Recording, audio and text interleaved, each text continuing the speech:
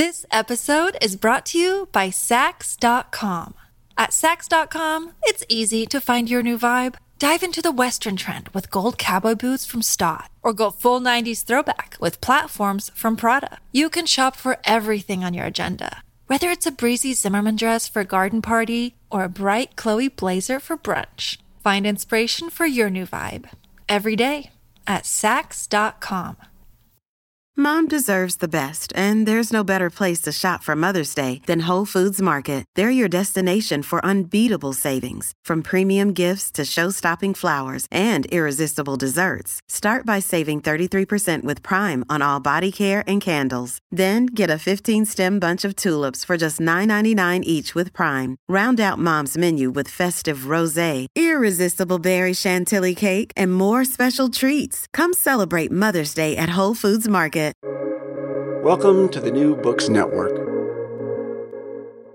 Hello, everyone, and welcome back to New Books in Gender Studies. I'm Yana Byers, your host, and I'm here today with Lindy McDougall of Macquarie University in Sydney, Australia, to talk about her new book, The Perfect Vagina, Cosmetic Surgery in the 21st Century, out this year, 2021, with Indiana University Press. Hello, Lindy, and welcome to the podcast. Hi, Yana. Thanks for having me. Oh, it's lovely. How are you your evening in Australia? Yeah, so good. Yeah, it's dark and cool, but cold is not really what we get here. We think it's cold when it's sort of less than 20 degrees. It's very pleasant. Thank you. Wonderful. Yeah, at 20 is in the Netherlands. When we hit 20, people start complaining about the heat. So yes, that's right. Yeah. Well, think of what's happening in Canada at the moment. Yeah, it's unbelievable. Yeah, the same back home in the States. It's just miserable. I hate global warming. I know that's a bold statement there, but just let me say it. About that. Yeah, it's true. All right. So I was so happy to see this book come up when I was as I trolling the publishers as I do to see who I might like to talk to. It's such a great topic. I had a student a couple of years ago who would have been thrilled to find this book because this is really some unique and groundbreaking work you're doing. I mean, that's a really good sign. It's very new and exciting. There's so much to unpack here, but before we go any further, I'd like you to just explain to our listeners what exactly we're talking about when we talk about female genital alteration. What procedures might this encompass? Okay, so if we're talking about female genital alterations or cosmetic surgery in the West, and it's carried out not just in the West, but particularly in the States, Europe, Australia, but also in Asian countries increasingly, and even in Africa. So basically, these are alterations that are done for cosmetic purposes, and they include and they vary from country to country. But in Australia, labiaplasty is the most common, and that is decreasing the size of the labia minora, the inner lips of the vulva, and there's also G-spot amplification, labia majora reduction, liposuction of the mons pubis, vaginal tightening, also things like vaginal vulval bleaching. So it's a whole array of things. In Australia, in my research, focused on labiaplasty because that's the most common female genital cosmetic surgery occurring in Australia. I have done some research in the United States as well, mostly with the medical profession, and there are things like vaginal tightening to narrow the vagina so there's more sexual satisfaction for whom I'm not sure. So that is actually more common. It's not actually particularly common in Australia. So my research was basically focused in Australia on labiaplasty. Also, clitoral dehooding is another thing that is done, which is to remove some folds around the clitoris. And sometimes this is for aesthetic reasons, to make the clitoris look less protruding if you've pared away the labia minora. And sometimes it's thought that it might increase responsiveness in women. Of course, as you will know, having read my book, is that I don't think you can speak about female genital cosmetic surgery as a Western practice without referring to female circumcision, and and female, or female genital cutting, as I call it, in other countries. So that all these procedures are procedures that are done to women either for aesthetic reasons or cultural reasons, and really to make so that women feel that they fit in to their society. Yeah, I mean, if with that as a definition, this cultural alteration done for cultural and aesthetic reasons to make women feel that they fit in, then there's not a distance between a labiaplasty and female genital cutting. No, I mean, there's very big differences in age, consent, the medical situation, etc. But I suppose my curiosity came, well, we'll go into that maybe, but is that I think I sort of realised, well, we can't sit here and say we don't do cultural things, that medicine isn't cultural. That's what that was my driving force, I think. Yeah. And we do things to women's bodies. Women do things to their own bodies for cultural reasons. For a certain reason, because they are persuaded that that's, for some reason or other, a good thing to do. And that happens in all cultures. Right, absolutely. And I think that's really important to just, to help us contextualize one of these ideas, because I think there are a lot of people who are going to be like, well, labiaplasty, women choose that. But female genital cutting, it's like, well, women choose that too. Just some women. They're completely polarized in the way that we look at them in the West. Yeah, our discussion has them polarized, and I think it's good to put it on a spectrum and to consider that together. I think that's really important. There will be some complaints. We will hear about this conversation. I will hear about this conversation. Yes, they're diametrically opposed. Yeah, and I'm sure you have heard about this as well. I'm sure anytime you've said this publicly. Yeah. I just think, all academic inquiry, I think you have to be game to go there. Yeah.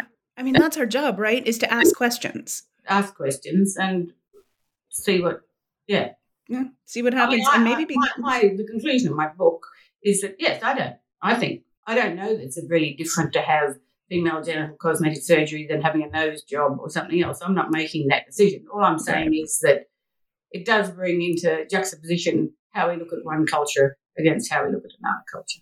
Sure. And, and also like how there's also people that are like, oh, good Lord, labiaplasty, but are totally fine with rhinoplasty. And on some level, we've just had rhinoplasty. We've talked about rhinoplasty for longer. But there's also, like, let's put this on a spectrum. Let's try to contextualize what we're talking about, right? I think something to do with the sort of, I don't know, I can't think of the word now, but the sort of controversial factor about female cosmetic surgery. I mean, obviously the doctors who perform these surgeries don't think it is controversial at all, and then the media hype it up at times. But the thing is that actually I think the fact that it's so linked to sexuality, in a way that breast surgery, although probably it should be, is not, is there's something about altering the genitalia that has more people more concerned or people more opinionated about it. Yeah, more opinionated. A job or something, or certainly more opinionated. So you open your book with an excerpt from an interview you held with a woman named Mandy, or perhaps not named Mandy, whatever, but Mandy, who wants a labiaplasty. And so, can you tell us what she had to say? Can you just kind of run down what her concerns are? Well, Mandy was interesting. She came from a medical family. And she was obviously very, I would say, sort of an anxious woman. And initially she was concerned about her protruding labia and was keen to have labiaplasty. But then as the conversation went on, I spoke to her several times. She then also was concerned about having vaginal tightening because when I first spoke to her, she was pregnant, then afterwards she'd had a baby. And I suppose, so she was worried about aesthetics and function. But actually, I don't know if I'm not a psychologist but I think in lots of ways she was concerned about her relationship and trying to be attractive to her partner. And in some ways she was nervous about her concerned about how she looked and how she looks, but also not overly confident. No, right. She seems to care about how she looks, but she's also worried that that her body has changed in this way as a result of childbearing and right. Yeah. That she may. Yeah. Oh, but she was pregnant with a third. Yeah, and three kids is a lot. Yeah. And the childbirth does some violence to your body. Yeah. But she seemed to be worried about being attractive, like visually, but attractive as in her ability to keep her husband happy as well, to maintain a sexual health. Yeah, she wanted to have, as she said, I think in one thing she said, I want to get into bed, and she didn't want getting into bed to be a boring thing where he didn't find her attractive or whatever. Yeah. So, I mean, to me, that indicates some sort of insecurity. And where does that come from? Where is that generated? Well, let's talk about that. Like, why, where does that come from? How did Mandy and the women like Mandy convince you to write this book? Well, I guess when I set out, I had no idea what I was going to find out. Mm-hmm. I just became interested in the subject. And so, and I had lots of intimate conversations with women, which really sometimes put me in a bit of a difficult situation. But I suppose what came up is that a lot of women are quite insecure about how their vulvas look, and they want to be, I can't think of a better word than say to be loved and accepted, and that they feel, and I think this has generated, we can unpack it a bit further down the line, but I think they see in the media and articles in social media, they see other women's bodies. I'm not a fan of saying that pornography is a huge driver for this. I think it has a big factor to play. But things like, as Mandy discusses, I'm not sure if it's in that opening part, but it's certainly later in the book, about pubic grooming and how, a lot of women feel insecure about having a Brazilian or something because their labia minora fall down beyond their labia majora. So I think this whole thing is that they see images, and there's a lot of the other thing which I do, I think in the perfection chapter go on to, is this idea that you should care for yourself, that it's a woman's responsibility, not just a woman, obviously men as well, but that in our neoliberal society is this: you need to work on the body, make sure you're presentable, and to be acceptable and happy, you need to do the best you can do. Right. And that used to be washing your hair or whatever it happens to be, but now it's extended to your genitalia. Yeah, now we have other medical interventions, right? Yes, it's not just about dieting. Yes, not just. So it's more. That's a bit. Where can we go from here, really? Yeah, I mean, then we're into Hunger Games territory, maybe. Yeah. And I also want to mention this is an interview which makes up the basis of your source material for this book, right? You interviewed several women. I interviewed 22 women. I put a questionnaire on the web and probably had about, 40 or 50 responses, 40 something, I think.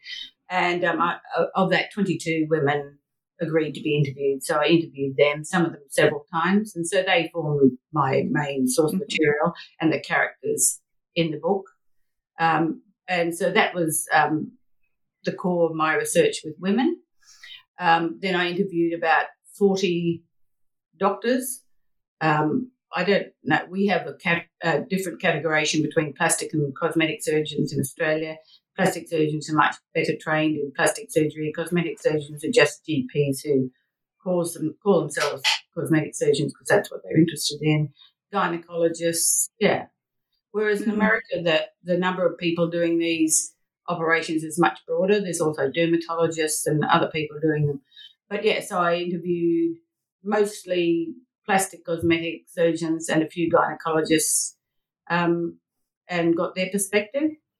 And the other thing I did in my research was go to conferences and things, where medical conferences and women's health conferences where the issue of female genital cosmetic surgery was either the main focus of the conference or an issue that was brought up at a conference in the case of women's health. Right on. All right. So sort of like, and I did most of my research in Australia, except for, and I did a lot of searching, obviously, on the web and everything, so to find what was happening in other areas of the world. And then I did go to a conference in Las Vegas on cosmetic gynecology, which forms one of my checklists.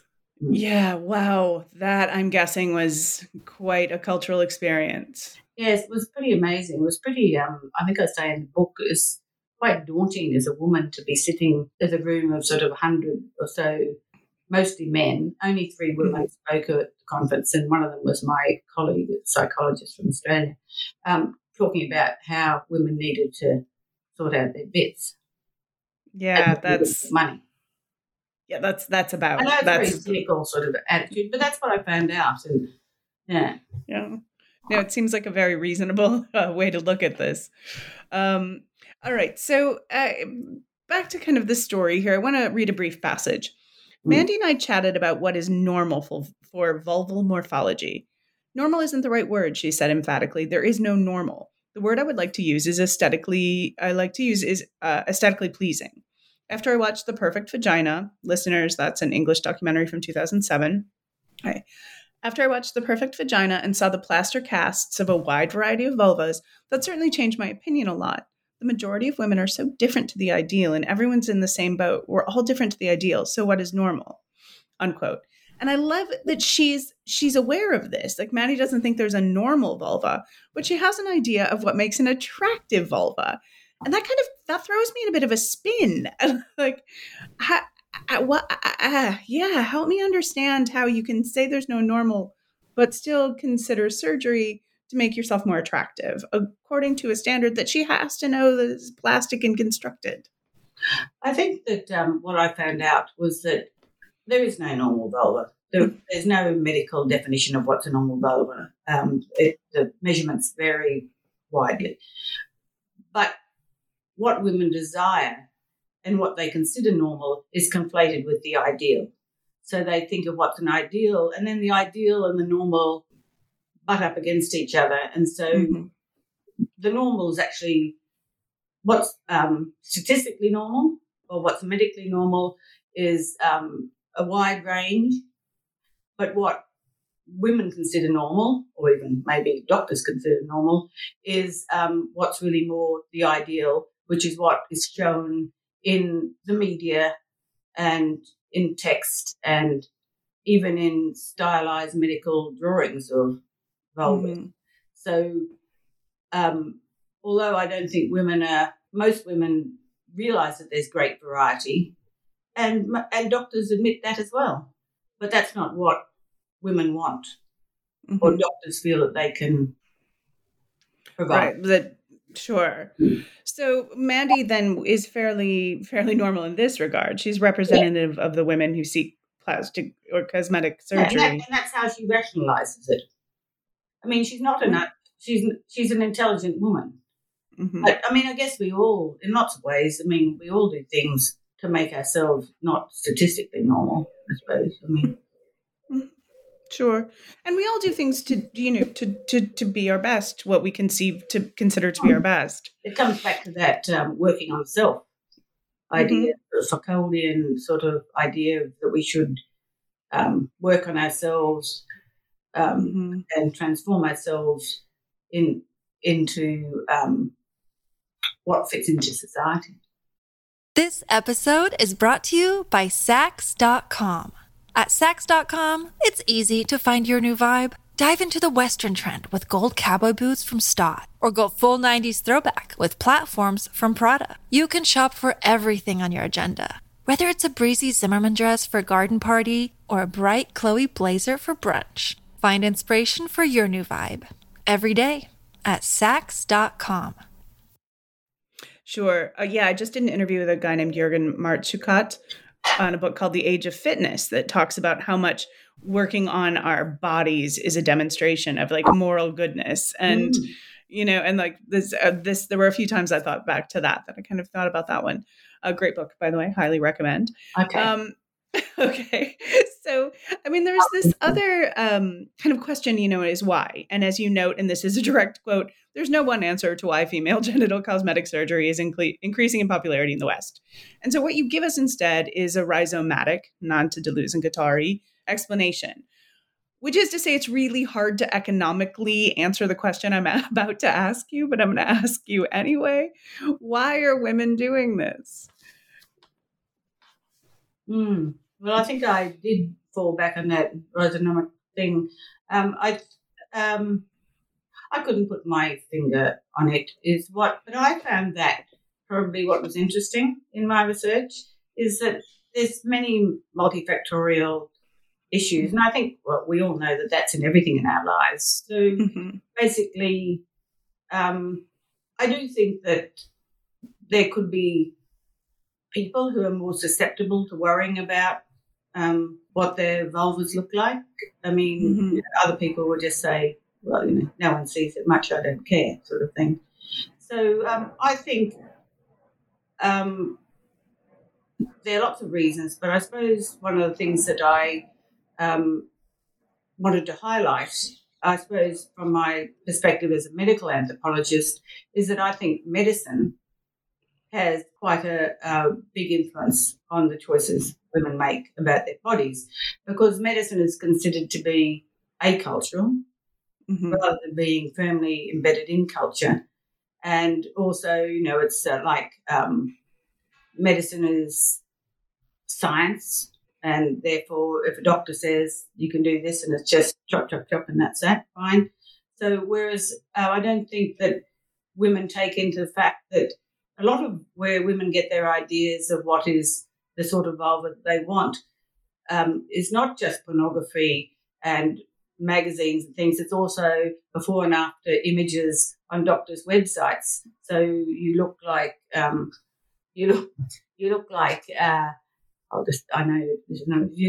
So basically, this is the before and this is the after, and then you end up with this. So right. The clean slip, which is sort of the ideal. And I think that persuades women that is what they can aspire to. So I think that, obviously, I think I say something in the book, but if there were no doctors who did it, well, the ideal wouldn't be there. I mean, it just had to be how you were born. Yeah. That would be it. From most of human history, we haven't done it, right? No. In our so, culture. But other cultures, of course, have. Yeah, of course. Yeah, sure. And for different reasons. Yeah, that's absolutely, that was a completely wrong thing to say, Anna. So on some level, the answer is because we can, right? We're always trying to improve, and this is the newest technology. Commercialization. I mean, I think that certainly most of the doctors that I interviewed in Australia and all the doctors in America at the conference things, they blatantly said they were in it for money. Sure. Yeah. No, and fair. Okay. Yes. And all of the doctors sort of said, well, what's the, as I mentioned earlier, I think, what's the difference between, cutting off a labia and straightening a nose? Sure. Yeah. It's an interesting question. And I think if we're like, well, one of these things is part of our sacred body or something, that's problematic in itself, right? The idea that there's some part of a woman's body that should not be touched is interesting. I think there's a lot of historical unpacking you can do in that respect as well. Sort of vulva history and sorry. Yeah, like movement from vulvas sort of maybe in the past being sort of sacred to now being malleable.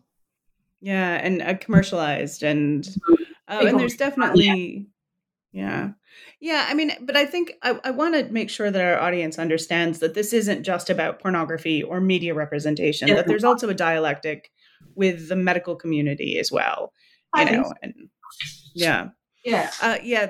was another one, one of those moments where I was reading along in this book and I'm like, hey, wait, I've never thought that before. That's a great point. Like, yeah.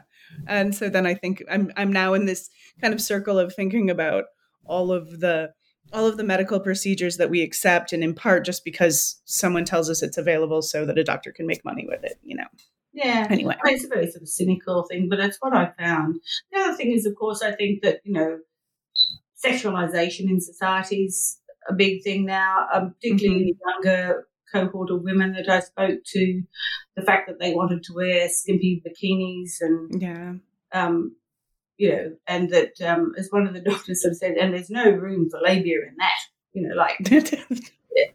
that is the truth. Yeah. So women don't just want to, especially the young women, they don't just want to feel aesthetically normal, which of course the normal, as we discussed, is not normal, it's ideal. But they also want to do what women of their age or any woman want to do. I mean, they want to be able to wear a bikini, they want to be able to go to the gym, and they want to be able to look good in different fashions, etc. So normal is not just about their vulvas per se, it's about everything else that goes on in their life that's attached to how they feel that affects what they can do. Yeah, so beyond, as you said, beyond the clean slit, compromising a smooth, exterior, no flesh.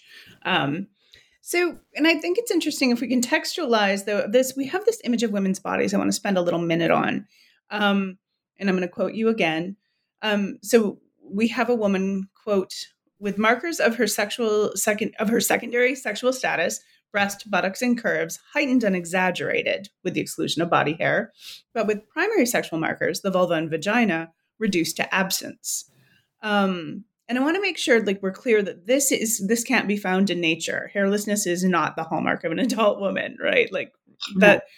So something, just this is enough. But what's going on with this hypersexualized, no sexualized kind of female body? That's a very interesting body. Yeah, I think it's something that's generated in images, in the media, or even in pornography. So basically, having big breasts and long hair and curvy hips and things is a mark of a woman. But I suppose my point is, then why are we taking away what really is the mark of a woman, which is her vulva? Why would so what is going on here? And one of the reasons, of course, is particularly in pornography, is that in Australia anyway, for pornography to appear sort of more in the mainstream, the censorship laws say that you can't have I can't remember what the term is. They said it was obvious. Okay, thanks. Or whatever, I forgot what the term is they say. But you can't. So basically, they are digitally altered. They do what's called digital labiaplasty, which is in the production room before pornography and stuff goes to air, or images go to air in magazines that you can buy over the counter, for instance, not R-rated things. They just use a digital device to remove the labia, and so because that's considered too. What's the word? It's in the book, actually. It's too confrontational. So yeah. We don't want you to be confronted by labia when you're looking at porn. Yeah. So it's just, to be honest, that's the law in Australia anyway, with pornography, for it to be available on the shelf or for over 18s. Of course, the thing is with pornography, with the internet, you can get onto all sorts of sites of pornography and see all sorts of things. But there has been some research to say that a lot of women prefer to see stylized sort of women with, like the image that you just said that I suggested. But then some of the women that I interviewed also were happy to see homemade pornography with all different sorts of vulvas.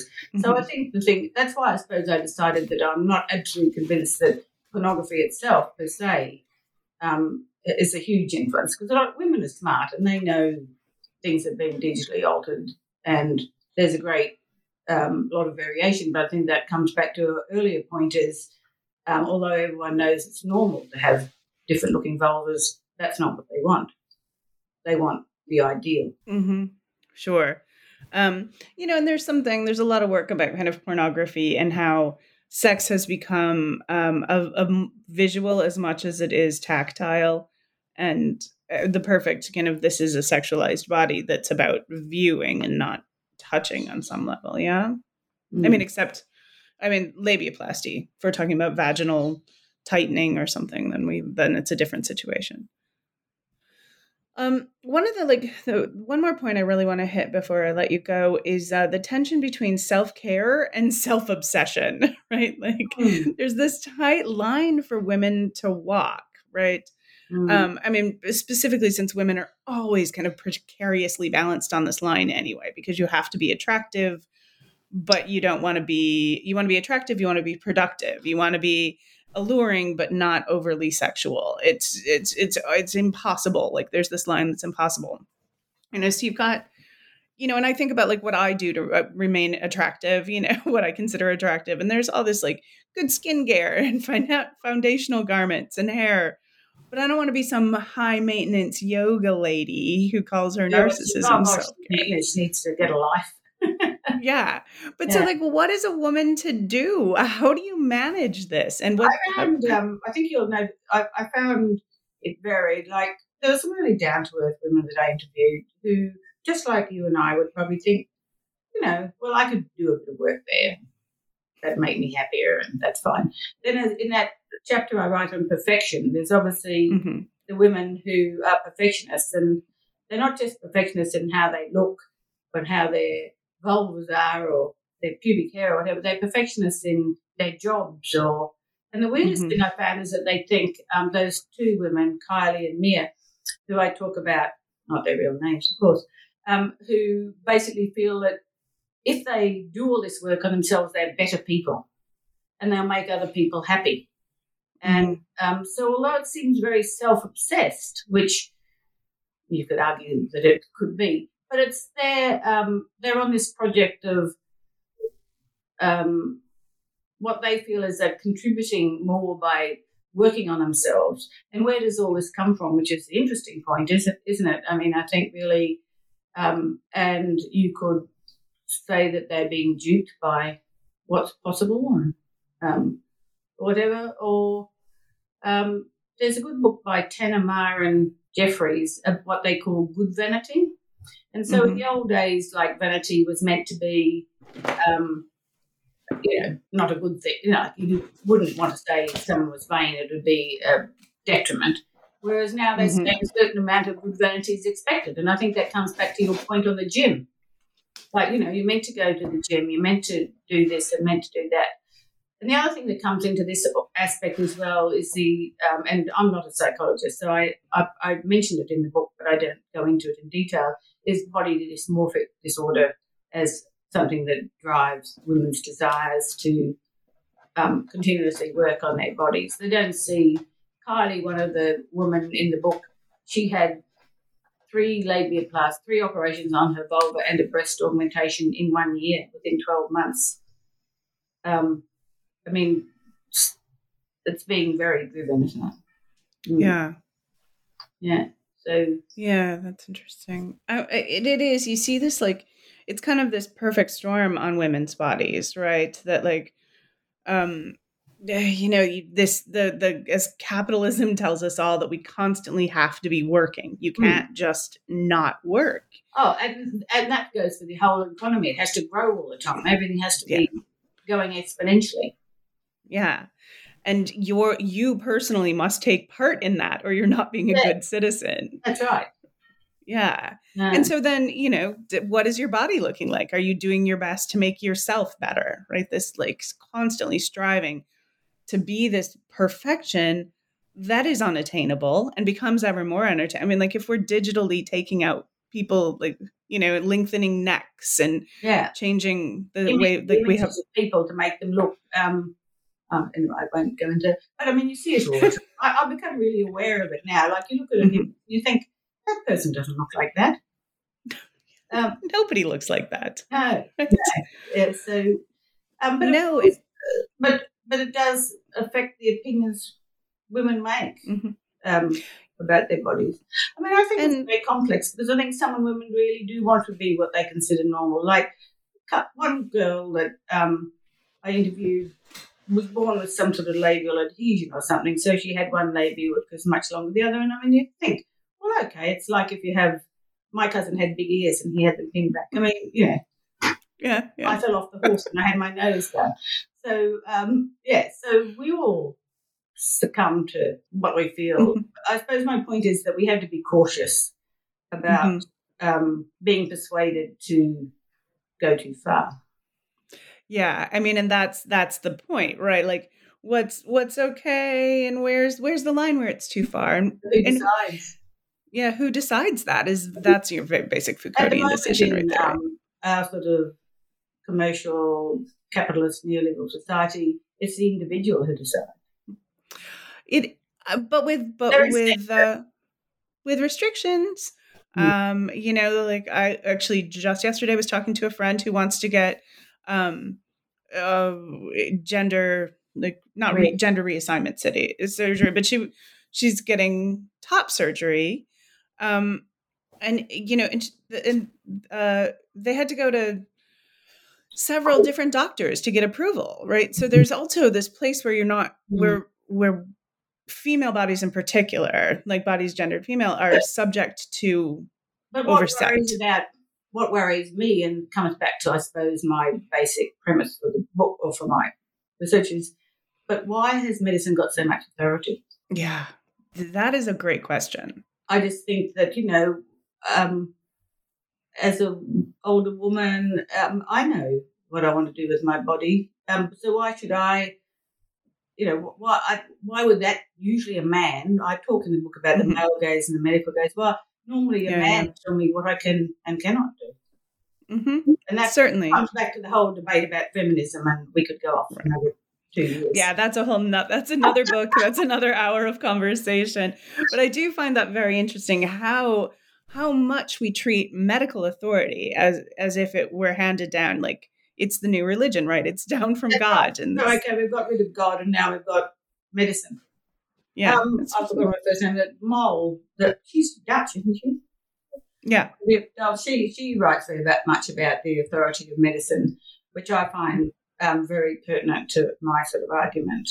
Anne-Marie Mole, her name is, is this. I think that we've just, it needs to be questioned. And the same with the case you were just talking about, with your friend who wants to have surgery. Yeah, and this isn't gender reassignment surgery. This is a way for this person to make a body that seems to suit them better, or her. She uses both pronouns.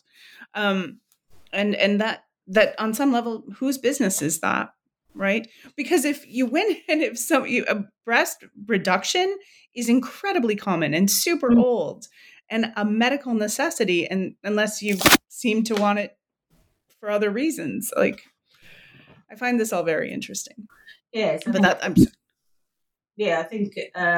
think my research did what I hope I've sort of brought out in the book is a bit about the authority of medicine to decide what women do with their bodies, and the fact that I think that's like if we look at, say, places like Africa, which is where I lived for many years, we think that culture there asks women to do certain things with their bodies, and I suppose I'm saying, well, same things go on here, just in a different way. Yeah.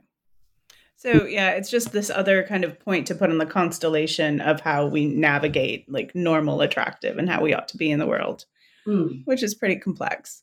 So are you continuing with this research? What are you thinking about? No, pretty much not really. What I'm mostly doing at the moment is I'm mentoring PhD students at uni. I work part-time. I do really boring things like marking.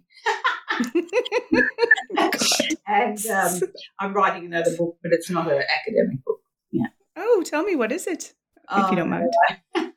It's more of a memoir type of thing. Oh, wonderful. That's wonderful. I will look for it. All right, Lindy, thank you so much for taking time with me. It's a great conversation. I really love the book. Once again, The Perfect Vagina, from Indiana University Press. Thanks much. I just wanted to say before you go, I need really to thank Indiana University Press very much. They've been so supportive. It's taken a long time, but they've been great to deal with. and the Australian Anthropological Society, who gave me a research grant to write the book. So I got a lot of All right. Shout outs to both. All right. Thank you. Okay. Cheers, Anna.